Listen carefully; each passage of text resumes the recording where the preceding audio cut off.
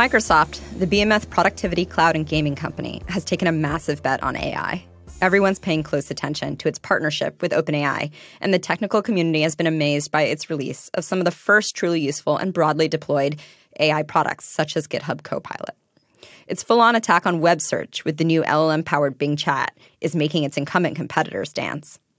Today on No Priors, we're thrilled to speak with Kevin Scott, CTO of Microsoft, and the driving force behind their AI strategy. Kevin's leadership, both at Microsoft and prior at LinkedIn, Google, and AdMob as a technologist, is especially inspiring to me, given his distance traveled from his childhood home in rural central Virginia. In 2020, he published a book, Reprogramming the American Dream, about making AI serve us all. Kevin, welcome to No Priors. Thanks so much for joining us. Thanks for having me, guys. Can you start by sharing with us some of your story? How does one go from a farming community in Virginia where your parents didn't attend college to CTO of Microsoft?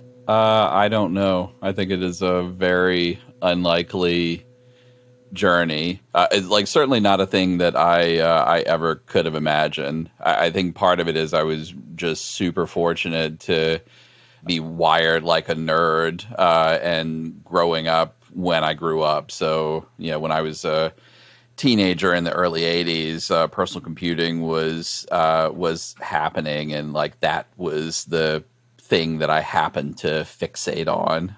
And even though we were relatively poor, I managed to, scrape together enough bucks to get myself a personal computer that I could have and just tinker with all the time. And it was it was a Radio Shack color computer too, like one of these things with chiclet keys that you actually connected to a television. Like I had it hooked up to a 13-inch TV, and it had a cassette recorder that you stored and loaded your programs on. And and it was just the thing that I was obsessed with, and I stayed obsessed with computers from then on. And it was just me trying to find a path at each step where I could work on the most interesting thing that someone was dumb enough to give me permission to go work on. And again, it's a lot of luck. There's no way you can plan a path from rural central Virginia to CTO of Microsoft, but I think it does help to have a high level vision in your head for what it is that you want to do. Just knowing what you're aiming for always helps. What was that vision for you? Besides obsessed with computers, wanted to work on them. Yeah, I more or less had two of them. So the first vision I had when I was a teenager was I wanted to be a computer science professor. So I just looked at what computer scientists did and thought, this is the most amazing stuff I've ever seen. And I went to a science and technology high school. And the way that it worked where I lived is a really rural area. And so the science and technology, I was at governor's school, so it was centrally located, and each high school in these 4 or 5 counties that surrounded the governor's school got to send 2 students each. And so I was one of the 2 students that got selected from my high school to go to this thing. And my computer science professor there was this guy, Dr. Tom Morgan. And I just sort of felt like he'd opened up this entire new world to me. It was just thrilling to learn all of this stuff. And I was like, yeah, I want to be like Dr. Morgan. And a lot of this stuff for me is about, who those influential role models have been in your life. And so as soon as I met Dr. Morgan, I was like, oh, I should just go be a computer science professor. And that was the path I was on until I was about 30 years old, when I was a compiler optimization and computer architecture programming languages person. And I got pretty disillusioned with what being a computer science professor actually was relative to what I wanted to do. I just wanted to have a lot of impact. And my perception at the time when I was making these decisions was that you can have a lot of impact as a computer science professor, and the impact was actually great, but it wasn't the impact that the system appreciated. So the impact that you can actually have is inspire students to go pursue these careers, and they will go on to do much greater things than you've done yourself.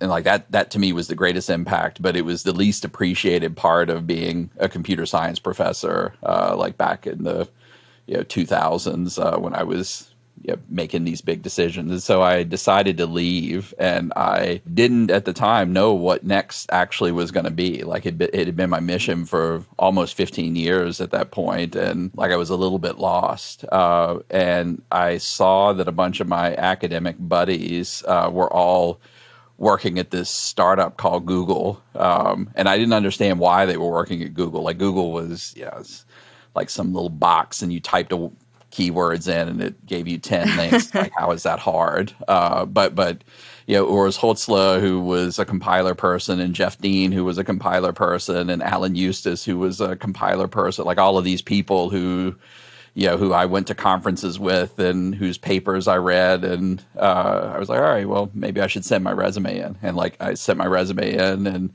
got called to do a bunch of interviews. And they it was the best interviewing experience I've ever had, because they took what must have been every compiler person in the company at the time and put them on my interview panel. And I was like, oh my God, this is amazing. Like I had the best day interviewing there.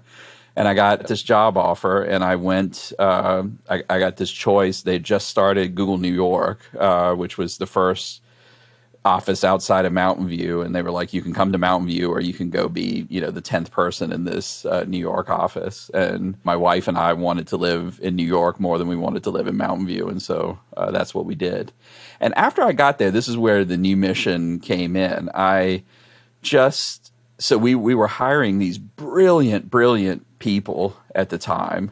And the way that we did hiring was kind of crazy. It's like, all right, well, if you're smart, just come work here. And like, we have no idea like what exactly it is you're going to do. And you like came in and you sort of sorted yourself out.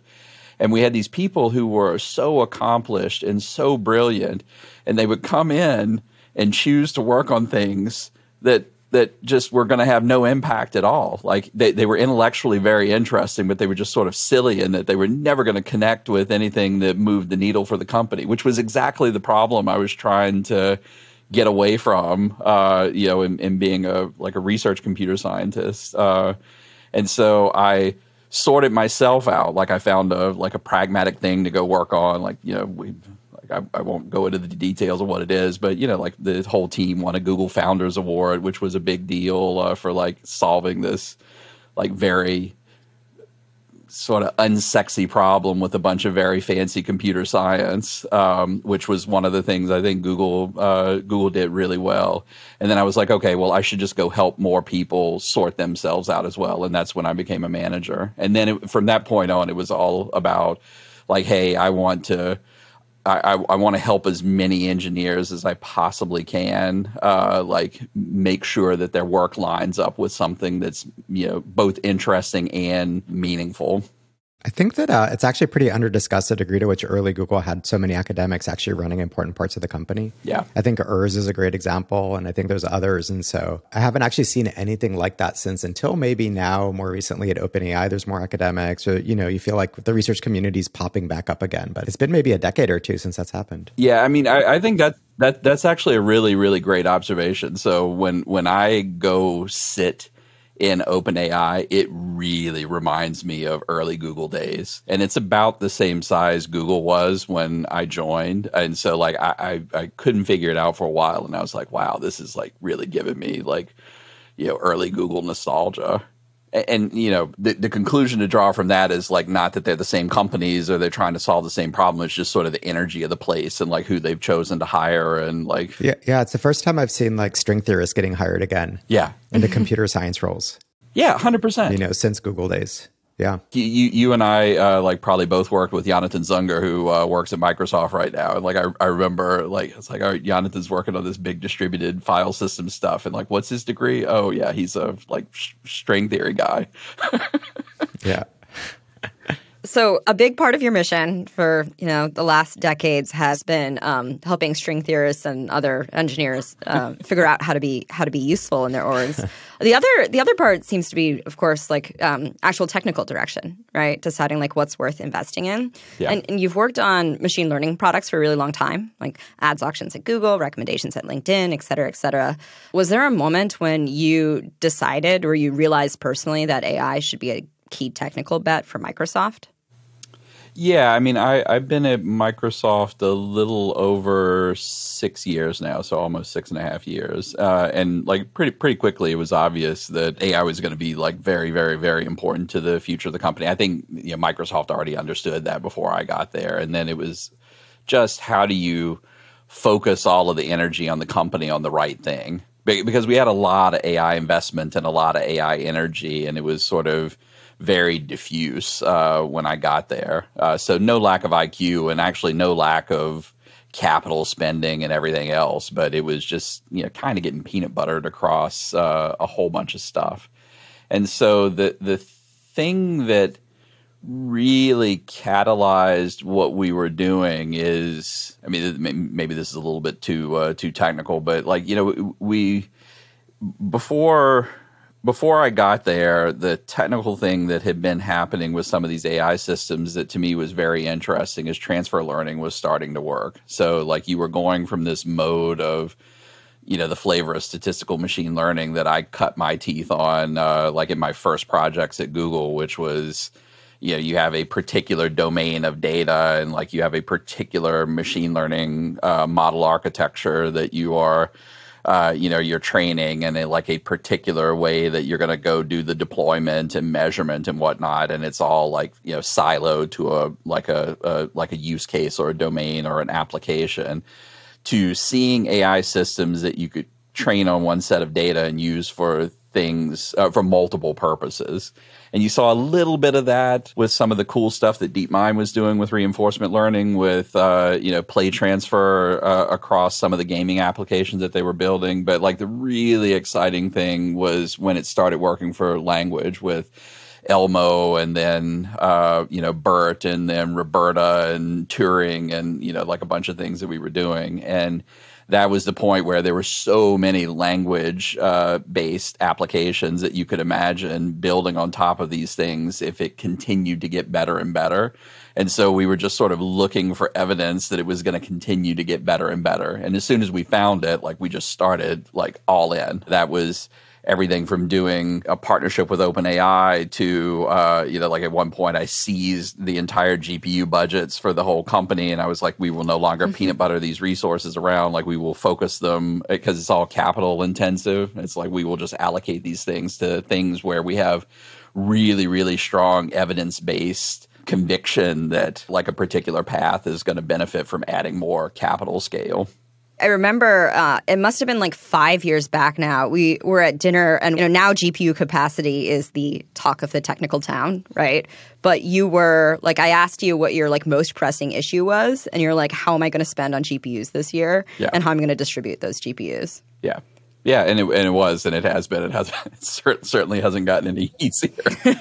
But I mean, so Eli, like I think the question you were asking is like how we decided to do the OpenAI partnership, and so like the reason that we did the partnership was twofold. So one is with transfer learning actually working, you can imagine building a platform for all of this stuff so that you're building single things where you're amortizing the cost of the things across a whole bunch of different applications. And because we have a hyperscale cloud, like one of the things that I was really, really interested in and like beyond interested, like it felt, just like an existential thing is how do you make sure that the way that you're building your cloud all the way from your computing infrastructure, your networks, your software frameworks and whatnot, how can it really serve a whole bunch of interests beyond your own? And so like we felt like in addition to the high ambition things that we were doing inside of the company that we needed like high ambition partners. And when we looked around, like OpenAI was clearly the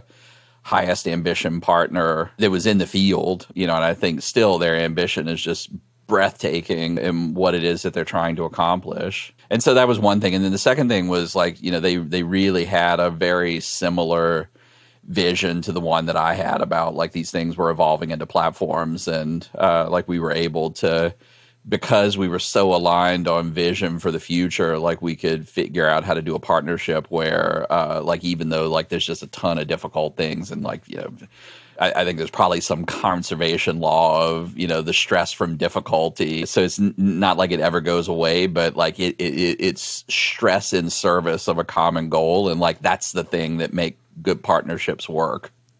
I think one of the stunning things about the partnership in some sense was the timing, because if I remember correctly, Microsoft made its first investment or its first significant investment in OpenAI right after GPT-2 launched, or right around GPT-2. And this is before GPT-3. And there was such a big step function between the two of them that I think it was less obvious in the GPT-2 days that this was going to be as important as it was.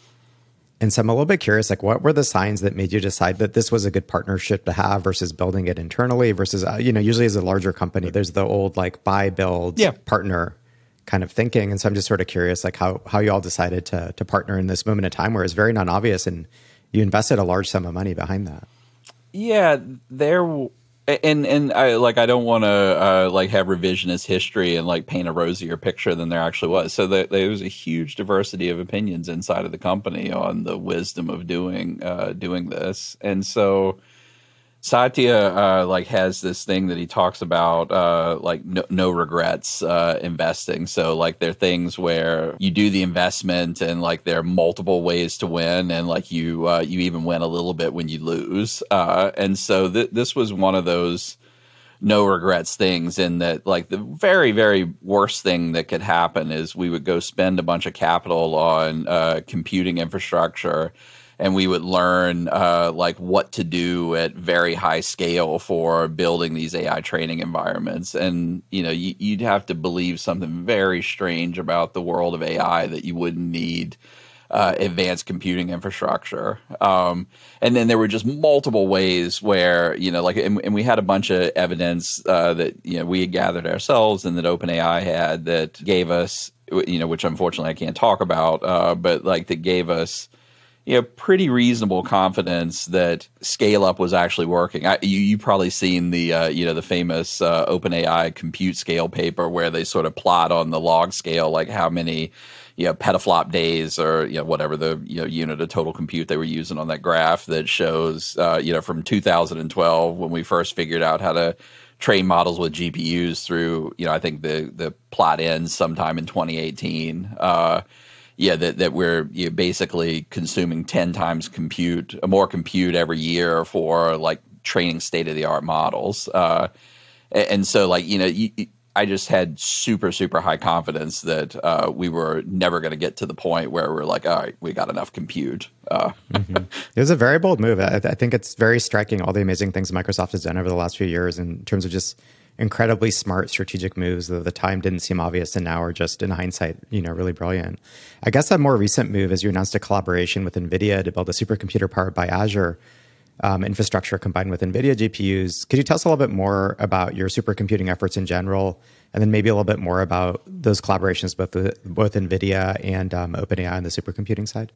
Yeah, so we built the first thing that we called an AI supercomputer. I think we started working on it in 2019, and we deployed it at the end of that year. And it was the computing environment that GPT-3 was trained on. And we had been building a progressively more powerful set of these supercomputing environments.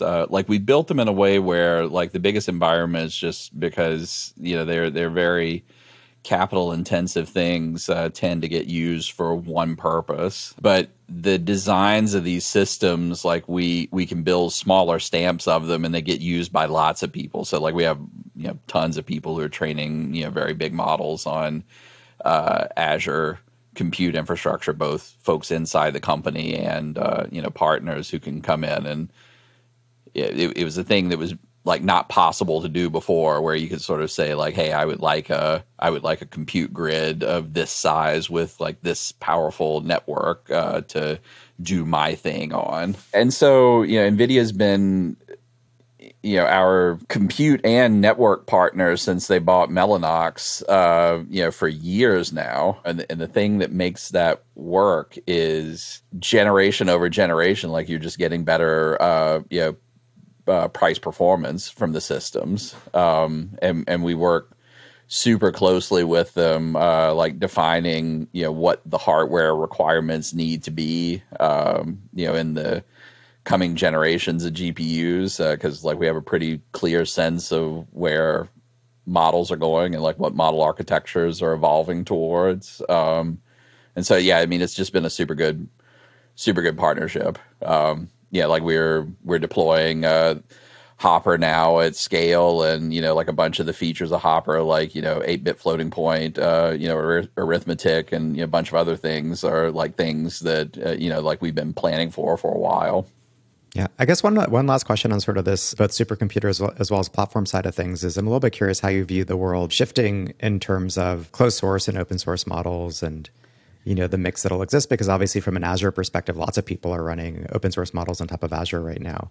Yeah, I mean, it is an interesting thing that people are framing it as some kind of binary thing. Like, I think you're going to have a lot of both. Like we still don't see any reason to believe that you're going to want to not build bigger models. But like we just know in our own deployments, like if you look at things like Bing Chat or Microsoft 365 Copilot or GitHub Copilot, you end up using a portfolio of models to do the work. And like you use it for performance and cost optimization reasons, and you use it for just sort of precision and quality reasons sometimes. And so there's always this melange of things that you're doing, and it's never either or. I'm actually really excited by what's going on with the open source community. I think my biggest question mark there is like how you go deal with like all of the RAI and safety things. But like if you look at the technical innovation inside of the open source community, like it's really thrilling, and like like we're doing some cool stuff right now. Like I was just playing around yesterday with that 12 billion parameter DALL-E 2.0 model from Databricks, which like runs quite nicely on a single machine. And like, I'm still enough of a dork to like love playing around with things that run on single machines. Like it's really, really impressive work. Yeah. It's super cool. How do you think about that from the context of enabling AI for your business customers outside of your core products? So is there a specific sort of B2B AI stack that's coming? Are there specific tools coming? To your point, there's safety, there's analytics, there's fine tuning. There's so much stuff that you could potentially provide. I'm just sort of curious how you think about that. Yeah, I mean, I don't want to turn this into some kind of weird marketing spiel, but we have this point of view that we started with this assumption that AI is going to be a platform, and the way that people are going to most usefully make, or the way that people are going to make most use of the platform is by building tools that assist people with jobs. So it's like less about these fully autonomous scenarios and more about assistive tech. And so the first thing that we built was GitHub Copilot, which is a coding tool. It's a thing where you can sort of say in natural language what you would like a piece of code to do, and it emits the code, and then you as the developer, like the same way that you would take a suggestion from a pair programmer, like you scrutinize it and code review it, and decide whether or not it makes sense for your application. And and like that was the first version of GitHub Copilot. It does a bunch of other things now. And so the thing that we have observed is this Copilot pattern is actually pretty generic, and we built a bunch of Copilots since then. And the way that we built them, like there's a Copilot stack that looks almost like one of these OSI networking diagrams, and it starts with a bunch of user interface patterns that you have, like they're now an emerging plugin ecosystem for like how you extend the capabilities of a Copilot for things that you can't natively get out of the model.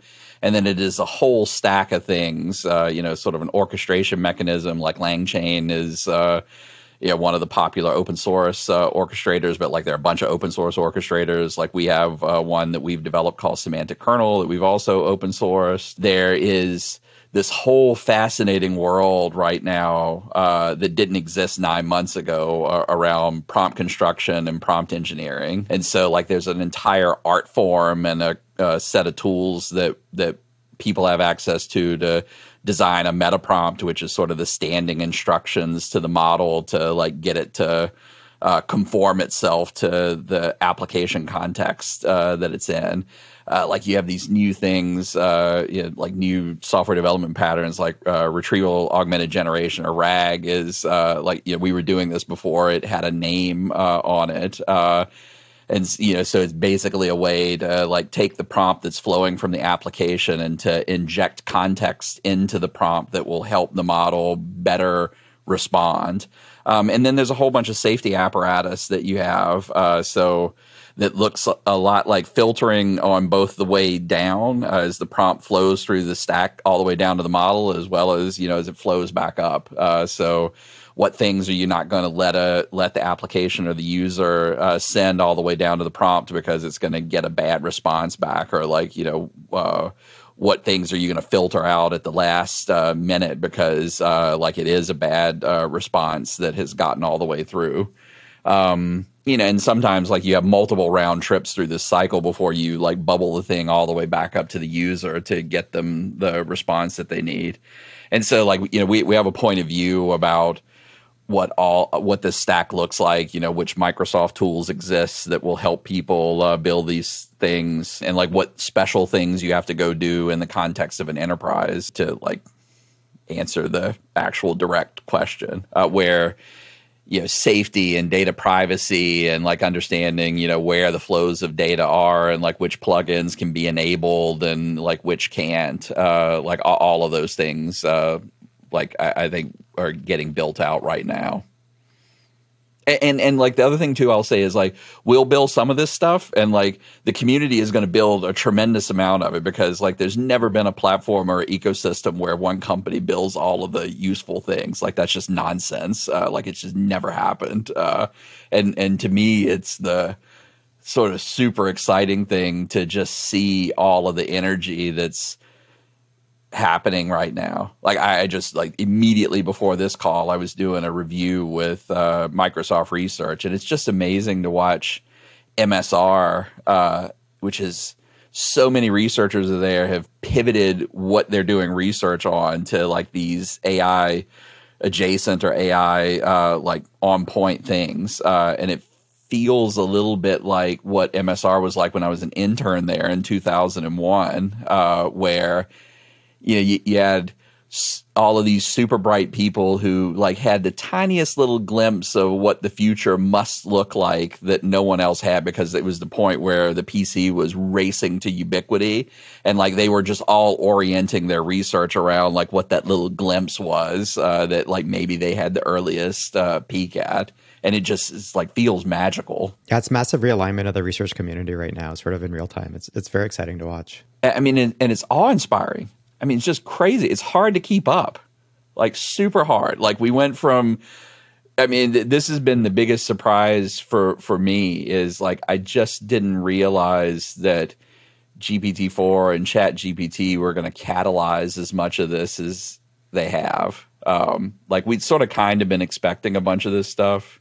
ChatGPT was a 10-month-old model with a little bit of RLHF on top of it, and like by admission, like not a beautiful user interface. It was just sort of a way to get something out there because you needed some practice with a handful of things before the big GPT-4 launch was coming, and like no one really knew that it was going to blow up this way.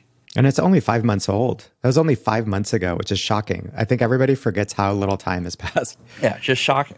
But it is the open source community and like the big tech community, I think at its best is like, everybody is sort of realigning to like what I think is, unlike some of the other, faddish things that have happened over the past handful of years. Like, I don't think this is a fad. Like this is real. Yeah, I launched my new fund about 6 months ago with this AI focus, and a few weeks later, ChatGPT comes out, and I'd say even the people who were very prepared, like hopefully somewhat prepared to go like try to keep up or be part of that massive shift, like feel constantly upended. But it's the most fun time to be in technology in decades. Yeah, it's also, I will say, a disconcerting time to be in technology, because so many things are changing at once. It's changing at a pace that you probably like. Even me, like I think I might be in one of the better positions to like feel like I'm kind of in control of what's going on, and like I'm not in control at all, like of the pace. And so it must really be disconcerting to folks, trying to keep up with everything that's going on. And in some cases, like it's forcing people to change their worldview about things, like worldviews that they've held for a really long time. I think it's honestly harder for some machine learning people than it is, for like a brand new entrepreneur who's, just looking for an interesting thing to go do, because it is a very different way for a machine learning team to do its work. And it's like been hard, even for some of the people at Microsoft who have had plenty of time to think about the transition to like get adjusted to like this new way of doing things. I want to ask you one more question that is sort of advice for people making the adjustment in a certain sense, and then talk about your book, talk about the macro and such. Microsoft has a unbelievably wide portfolio of products, and now you're on the other side of all of the infrastructure questions, figuring out the organization of adoption of all of these capabilities into that portfolio, right? I talk to friends who run large companies, started large companies all the time that are also figuring out how to do this. How do you organize that effort? What advice do you have for them? I think you have to remember that some things have changed and some things haven't changed at all. And so, like, one of the confusing things that I think there is for folks that many people get wrong is like models aren't products, and infrastructure isn't a product. And so, you need to very quickly understand what it is this new type of infrastructure and this new platform is capable of. But that does not mean that you get to not do the hard work of understanding like what a good product is that uses it.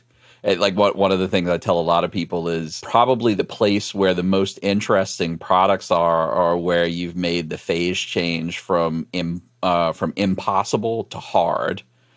So like something that like literally you couldn't do at all before this technology exists has become hard now, because like the things that have gone from impossible to easy are probably not interesting. And like my frivolous example of this is when smartphones came on the market 15, 16, 17 years ago now. Like it's 2007 I guess was iPhone launch, right? So 16 years ago.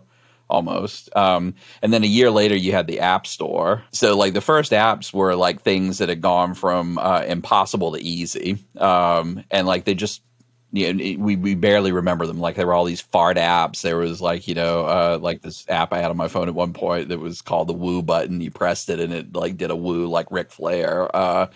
Like those are not businesses. Like they're just, sort of like these explorations that people are doing. Like the things that have made the smartphone platform are the hard things that like went from impossible to hard. They also are kind of the non-obvious things. Like they weren't even the things that the builders of the platform imagined. Like, we don't even think the original applications on these platforms, like the things that launched when the platform first launched, like those are not the interesting things anymore. Like your smartphone is way more than just a SMS app and a web browser and a mail client. Like the thing that makes it interesting is TikTok and Instagram and WhatsApp and DoorDash and like they were all of these hard things that people had to go build now that they were possible. And so like I think that's thing number one to hold in your head, either as an entrepreneur or as a business that's trying to adopt this stuff. It's not like how I go sprinkle some LLM fairy dust on my existing, products and do some stupid incremental thing. And like, and I shouldn't even call it stupid. Like maybe the incremental things are fine. But like the really interesting things are non-obvious and very not incremental. And so that is the hard thing for us. Is you have an entire group of people who are smart and like they can see all of the things that are possible. And so the challenge is to steer them towards like the hard, meaningful, sort of interesting, non-obvious things that are possible, like not the, like things that are incremental that, just going to burn up a bunch of GPU cycles and prevent you from, and a bunch of product IQ that will prevent you from doing the things that really matter. If we sort of zoom out to like non-technical audiences, you wrote a book in 2020, Reprogramming the American Dream. Can you describe who you want to read the book and what you hope they'll take away from it? When I wrote the book, it was not for people like us. Well, so the premise of the book is that I grew up in rural Central Virginia. My dad was a construction worker. His dad was a construction worker. His dad was a construction worker. My maternal grandfather ran an appliance repair business and had been a farmer earlier in his life. So the thing that was true for everyone who was in my life, neighbors, members of the community, is they're just smart, entrepreneurial, ingenious people using the best tools that they could lay their hands on to go do things that mattered to them, that created opportunity for them, and sort of solve problems for their communities. And I believe that particularly this platform vision of AI, where it's sort of getting cheaper and it's getting more accessible all the time. Things, like this stuff that we were chatting about a few minutes ago about what I did at Google. I came in with a graduate degree. I was mathematically sophisticated, and yet to do the thing that the first project that I did, which was a machine learning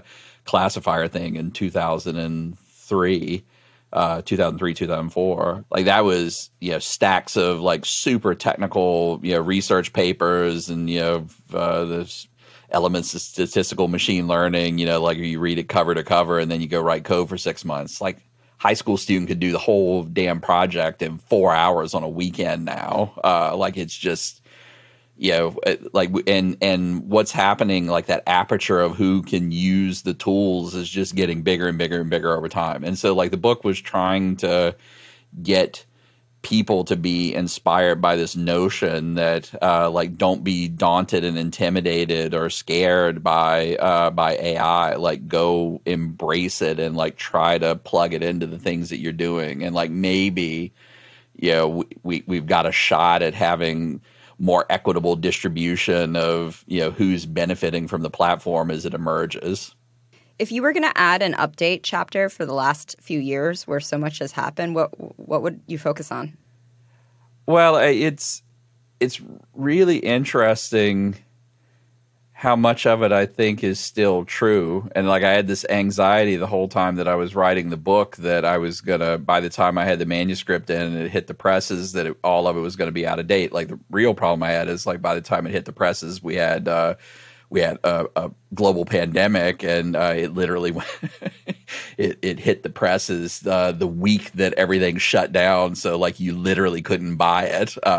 Amazon wasn't delivering anything other than essential packages, and every bookstore in the country was closed. So I mean, it's a little bit surprising, to me, how many of the ideas that we have a platform's getting more powerful, it's getting more accessible, actually the unit economics of it are getting better, what you can do for a per token of inference is getting higher, so I know everybody's in this frenzy around GPUs and which is this very expensive thing, but all of this optimization work is happening where you're able to squeeze more out of the compute that you have, and the compute's getting cheaper. So yeah, I mean, the update that I would add is that, and it may be an update that I do, it probably won't be this book, but I'm sort of contemplating writing something right now. I do think that the public dialogue around AI right now is missing so many of the opportunities that we have to go deploy the technology for good. All of the articles that you read in the newspapers are around the responsible AI stuff, which is important, and the regulatory stuff, which is important. But we should have a few articles in there as well about Sal Khan's TED Talk, which is just amazing, unbelievably good. And just for folks who may not have seen it, which they should go see, is his problem is perfect for AI. So it's this two sigmas problem, this idea that students who have access to high quality individualized instruction perform substantially better than those who haven't, like controlled for everything else. Just for our listeners' sake, the 2 sigma problem was this study by a guy named Benjamin Bloom, which showed that your average tutored student performed above 98% of students in a control class, which is 1 teacher to 30 students, like a normal American classroom, with reduced variance, which is amazing. Yeah, and if you believe that that's true, then you can also believe that every student, every learner in the world deserves to have access to that individualized, high-quality instruction at no cost, which seems like a reasonable thing. And then when you think about how you go realize that in the world, like the only way that you can realistically do it is with something like AI. And so there's so many problems that have that characteristic where we can all agree that like it is a universal good to do this.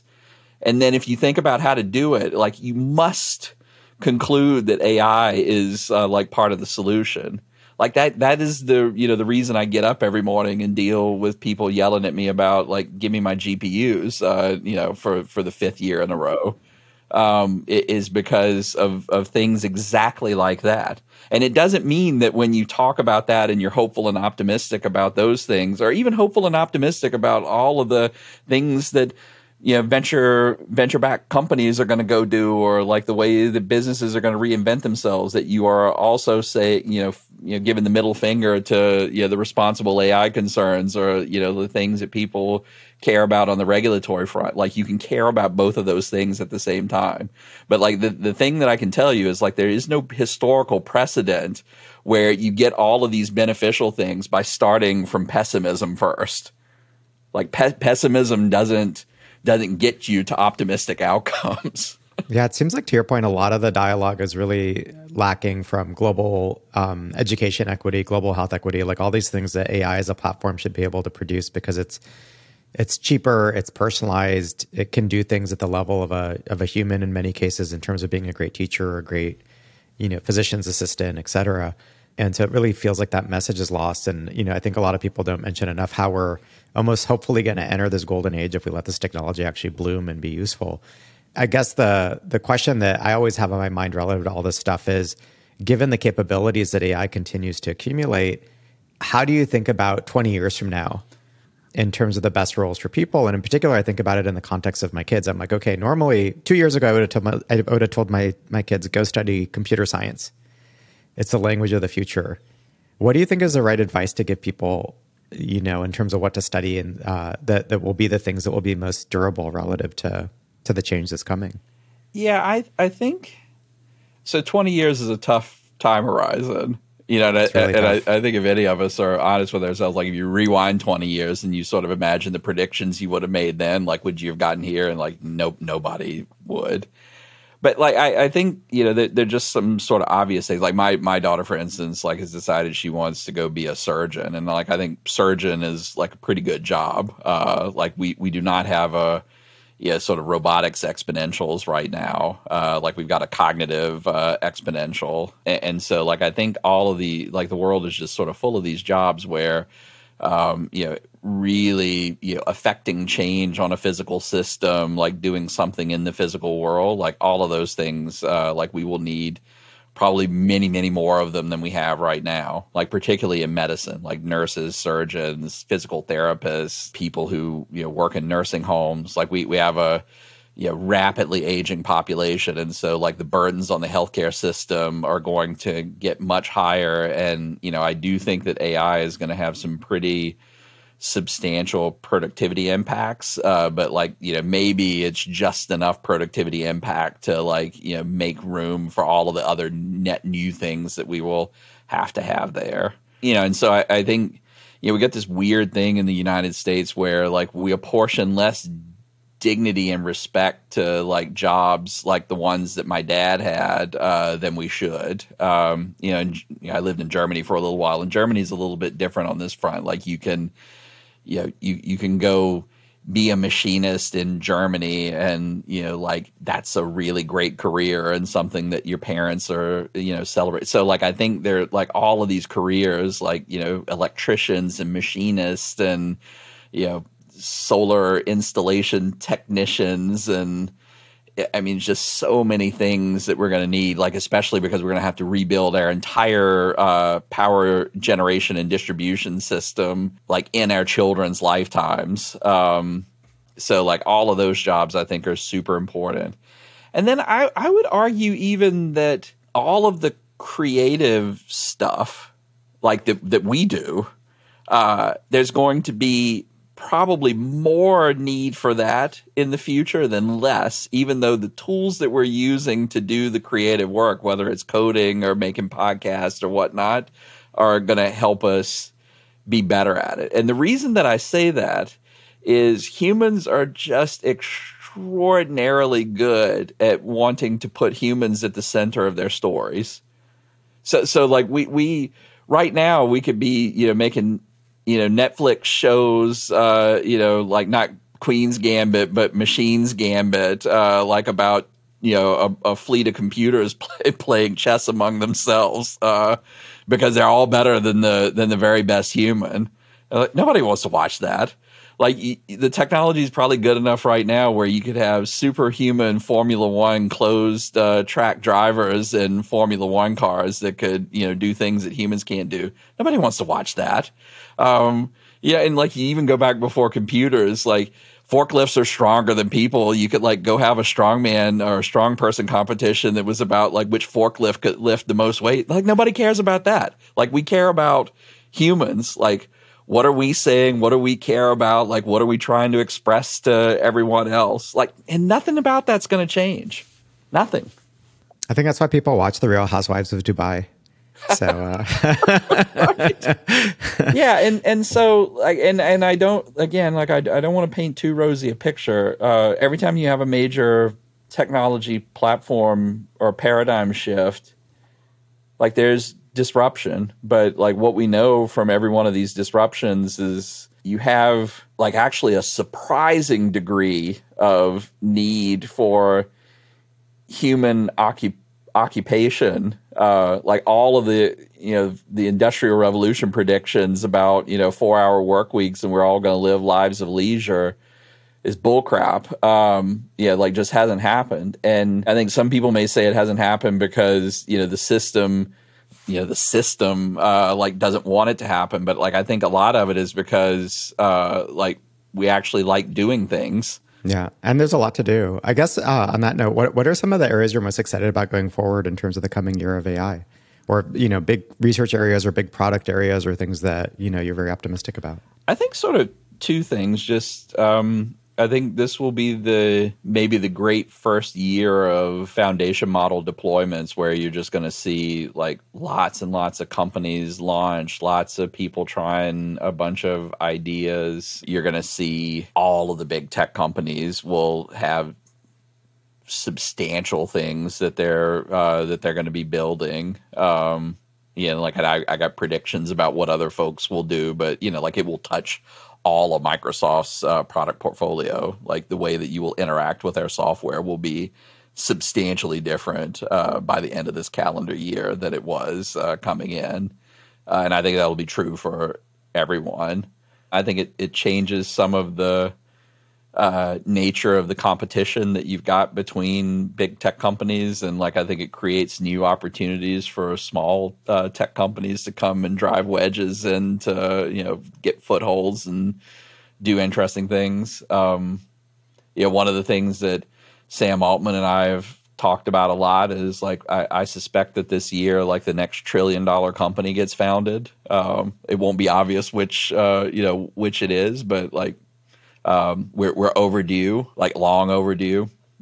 And then I think, what you're going to see technically this year is I do think that you will have things like the Red Pajama Project is like this, and there are going to be a bunch of others like it, will make really good progress on building more capable open source models. And hopefully the community will help build some of the safety solutions that you will need to accompany those things when you deploy them. But like technically, I think you're just going to see amazing progress there. And then like it's just yeah, the frontier will keep expanding out. We don't have OpenAI doesn't have GPT-V and wide distribution, but like it'll get to wide distribution at some point in the not too distant future. And so like you'll have these like very powerful multimodal models, the same way that having GPT-4 emitted like all of this exciting energy around new things that you could do with it, like having a model that can like take visual inputs and like reason over them, like will also emit a whole bunch of new things that are going to be very exciting. So I don't know, like that's like I just think the theme of this year is going to be like progress and activity, like almost too much to track. Like I'm going to need a co-pilot just to like pay attention to all of this stuff and like make sure I'm not missing important things. Because I feel like I'm at and you all as investors and as people who are watching this closely must feel the same thing. It's like, how do I make sure I don't miss like, the next important thing? How do I see it as soon as humanly possible? Actually, just to make completely sure, if you are starting the next $1 trillion company in our listener base this year, please call me and Elad, and Kevin too. Wrapping up now, is there anything else you would want to touch on, Kevin? I think the dialogue that we're having right now around regulation is actually really quite important. So as we're recording this, Sam Altman was testifying in front of the Senate Judiciary Committee on like Tuesday of this week.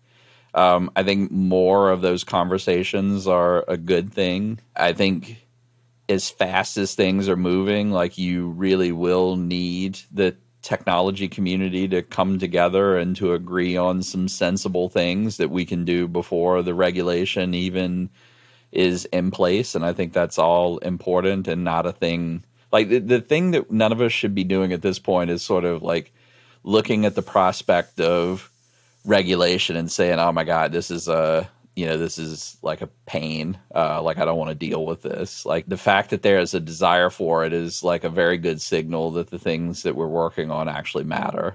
Because like nobody's trying to regulate frivolous things. And like the purpose of regulation is to make sure that you can build a solid, trusted foundation for things that maybe become ubiquitous in society. Like if you think of this like electricity, for instance, you want to strike the right balance between allowing the technology to develop and make progress and flourish, but like you also need to make sure that your electric power generators are built safely and you don't allow people to wander in and like stick their finger on the electrode and disintegrate themselves. And like you want to make sure that the distribution of electricity is coordinated and that, when it comes into your house, like it doesn't burn your house down. And when you, like you plug your appliances into the wall that, they function as expected. And so like, I think that is, a similar way, like there's not going to be one size fits all. Like I think the most of the stuff that people ought to be thinking about is deployments, like making sure that like as you deploy the technology, getting the requirements and the expectations right there is the most important thing. And then these big engines that we're building that are the largest of the foundation models, like making sure that you have a set of safeguards around those, but like also the way that we're building these things, they don't get distributed to the world like by themselves. Like there's a whole layer of things on top of them to like render them safe, and then a whole set of things per application, per deployment that we do to like make the deployment safe. And so like I think everybody, like all the startups, like everyone in the open source community, everybody ought to be thinking about these things. Like, how am I doing my part to make sure that we are creating as much space as possible for these optimistic uses, and like we are deterring as many of the harmful ones as possible. Yeah, I've been impressed by the degree to which the community has self-acted from very early days in terms of AI safety and approaches to that. And so I know OpenAI has done stuff really early. Anthropic has, Google has, Microsoft has. I feel like a lot of the main players have actually been, remarkably thoughtful about this area. And keen to make sure that it's done properly. Yeah, I mean, the thing that I will say is we fiercely compete with a whole bunch of these folks. But like one of the things that I don't do is like look at any of those companies that you just named and like worry that they're going to do something that I take myself out of my role as CTO of Microsoft and like just think about Kevin, citizen of the world. Kevin, citizen of the world is not worried about like what my competitors are going to do to like do something unsafe. Like I'm just not. Thanks so much for being with us, Kevin. We really appreciate it. Yeah, thanks for inviting me. This is awesome. Yeah, thanks so much for the time. That was great.